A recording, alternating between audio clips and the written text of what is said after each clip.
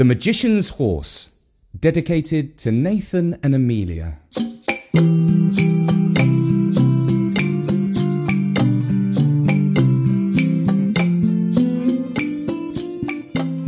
A long time ago, an old man lived in a hut in the woods with his grandson, whom he loved very dearly. Near the hut was a small clump of trees where some blackbirds lived.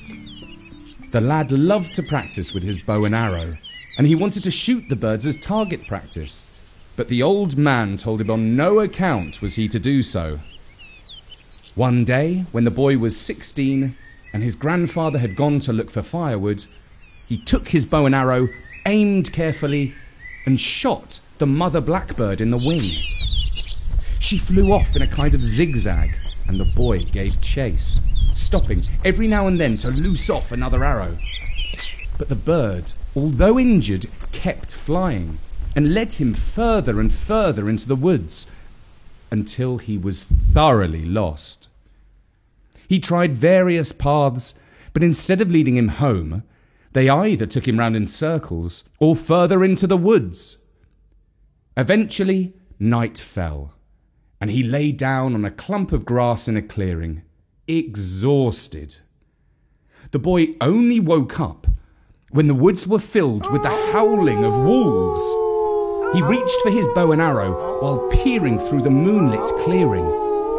A moment later, he heard somebody crashing through the undergrowth as they ran towards him. Then a man appeared out of the trees, hotly pursued by a grey wolf. Just as the shaggy, loping wolf was about to take off from its hind legs and pounce on the man, the boy let fire the arrow and shot it through the heart. It fell down dead, and the man collapsed at the boy's feet, gasping for breath. When he was recovered enough to speak, he said, "I thank you for saving my life from that evil spirit who had taken on the form of a grey wolf. Come back to my home, for I have many wonderful things, and I would like to give one of them to you as a reward." Because he was so lost, he had no choice but to follow the strange man, who led him to a large house on the other side of the woods. A servant showed him to a room with a four-poster bed with rich covers and deep pillows. He lay down and fell into a deep sleep for at least a day. When he awoke, he was not certain if his strange adventure had happened in a dream. He decided to get dressed and look around the place he had come to. He wandered through many wonderful rooms, all of them empty of people, but furnished with richly carved tables, wonderful embroidered curtains, and gold and silver plates and bowls. Eventually, he went outside the house and looked around the stables, hoping to find some sign of human life. He called out, "Hello! Is anyone here?" "Of course I'm here. You're looking straight at me," said a voice. "Who said that?" asked the boy. "Why, I did," said the voice. And only then did the boy realize that the words had been spoken by a beautiful white horse with a black star on her forehead. Forgive me," said the boy. "I've not come across an animal who could speak before." "Well, that," said the mare, "was because you were not sensitive to magic. But now you have slept in a magician's house. You are able to see and hear how the world really is. So do as I say. Saddle me up and ride off with me. I will show you many more wonders." The boy did not want to steal a horse, but he also did not think it wise to disobey an animal with magical powers. He did as he was told, and rode the horse out of the grounds of the house and onto the lane.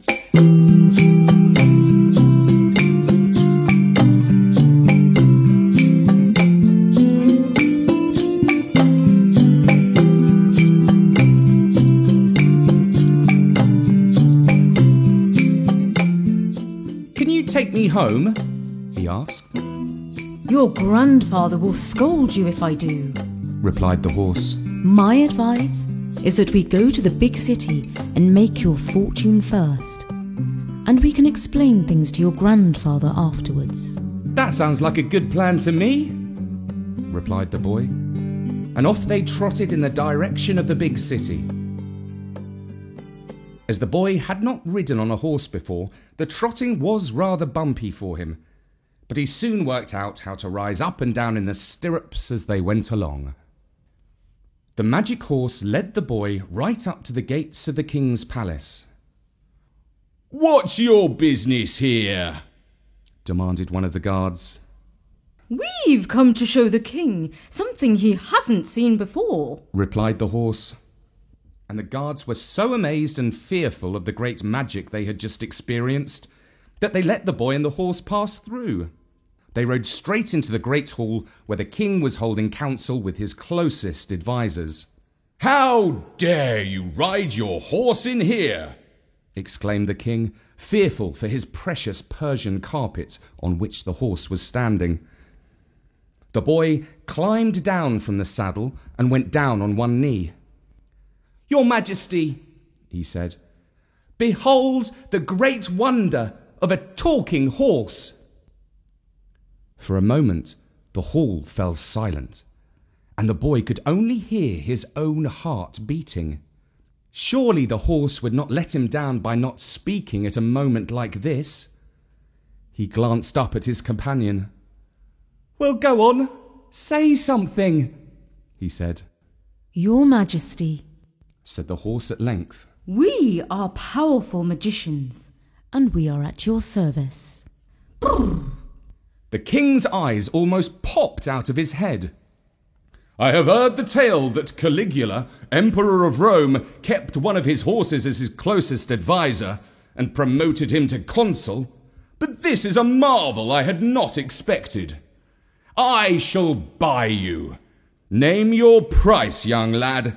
I shall pay anything you want for your horse, up to 1/20th of my kingdom."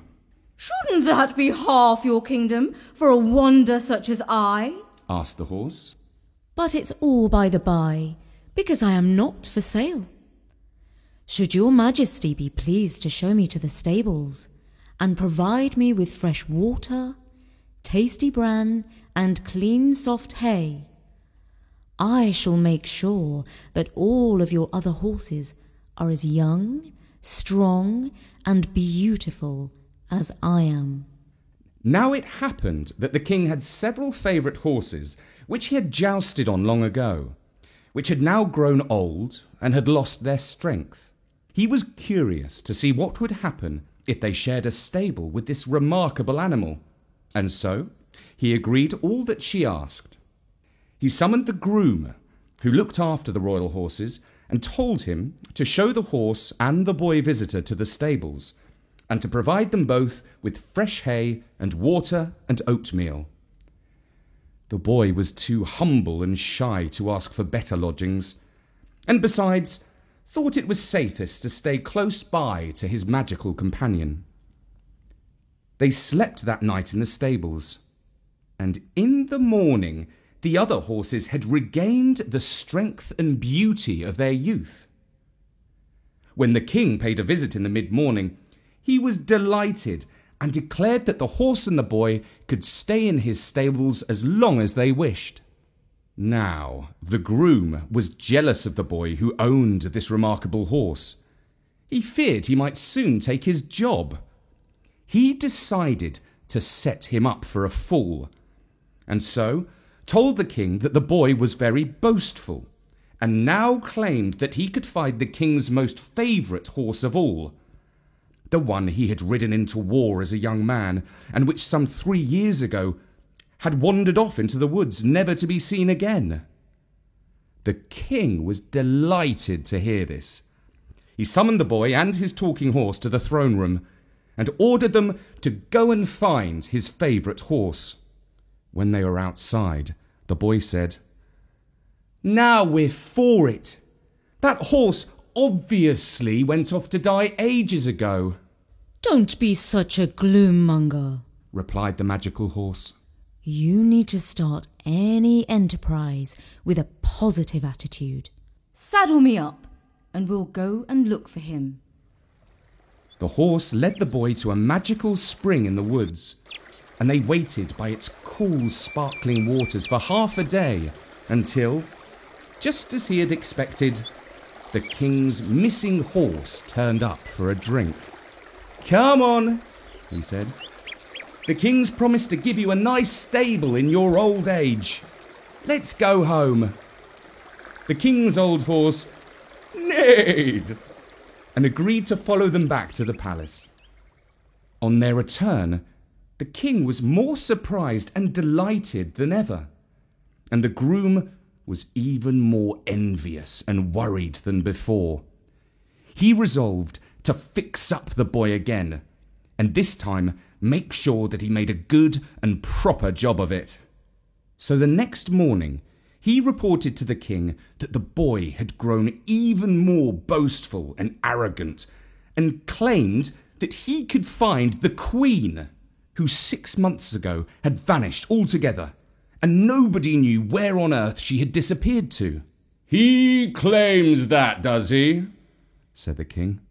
"Well, he better not be making an empty boast, or he'll be for it." And the groom thought to himself, "Well, now I reckon I've got him this time for sure." The king summoned the boy and the magical horse once again. The boy knelt before the throne in the great hall, and the king stood up and said, "Well now, sonny, you've proved yourself to be a pretty smart young fellow when it comes to anything to do with horses. But my eyes and ears in the stables inform me that you're getting a high opinion of yourself. You've been saying that you could find the lost queen. Don't deny it, that's what I've heard from reliable sources. You better be as good as your word, or you'll be for it. Go now, and bring her back to me. Or else." The boy was trembling as he left the hall, but the horse said to him, What did I tell you before? Do not give up before you've even tried to succeed. You must begin any enterprise with hope in your heart. The boy cheered up when he heard these words, because the horse had not let him down before. He saddled up his friend, and they went in search of the river that began as the magic spring in the woods.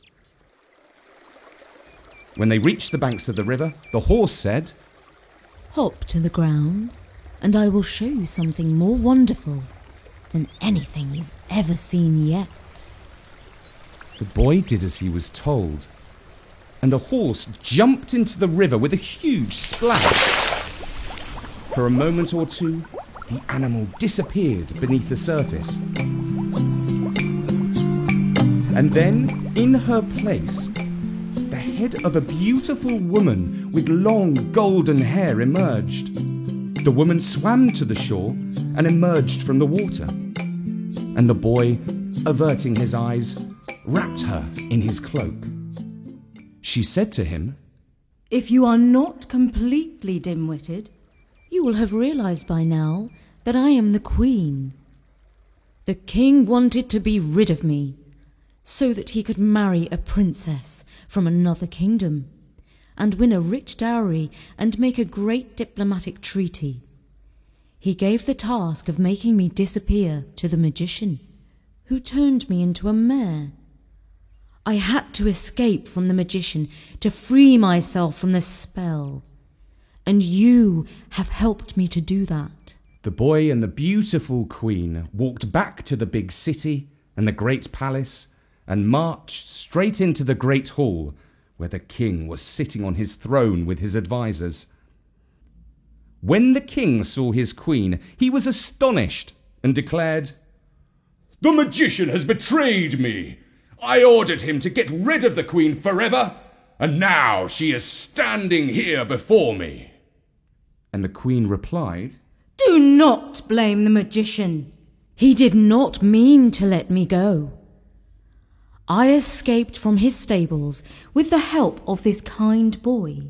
But while I was prisoner in the magician's house, I learnt some powerful magic. And now you shall see what I can do.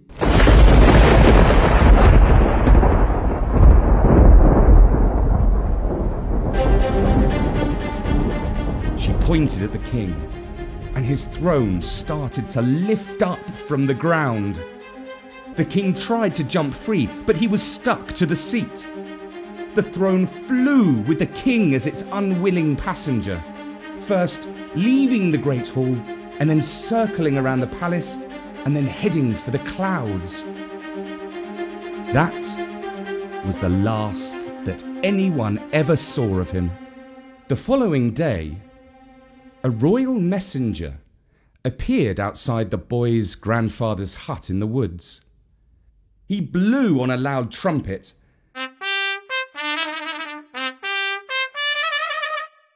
and a somewhat shocked old man came out to see what the noise was about. The messenger handed him a scroll bearing a royal seal. When the old man unfolded the parchment, he stared at the words for a minute or so, before humbly asking the messenger to read the message out aloud for him. Said the messenger, "Her Majesty the Queen requests the pleasure of your presence at her daughter's wedding to your grandson." And as you might expect, they all lived happily ever after.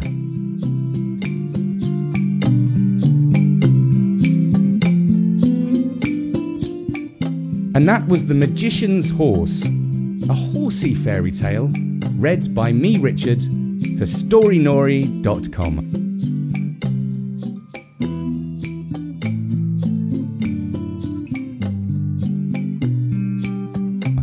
I'm delighted to dedicate this story to Nathan and Amelia, who support us on Patreon. Their mother Tammy writes, Nathan and Amelia are two sassy Chinese-Canadian kids, aged 7 and 5, living in Toronto, Ontario.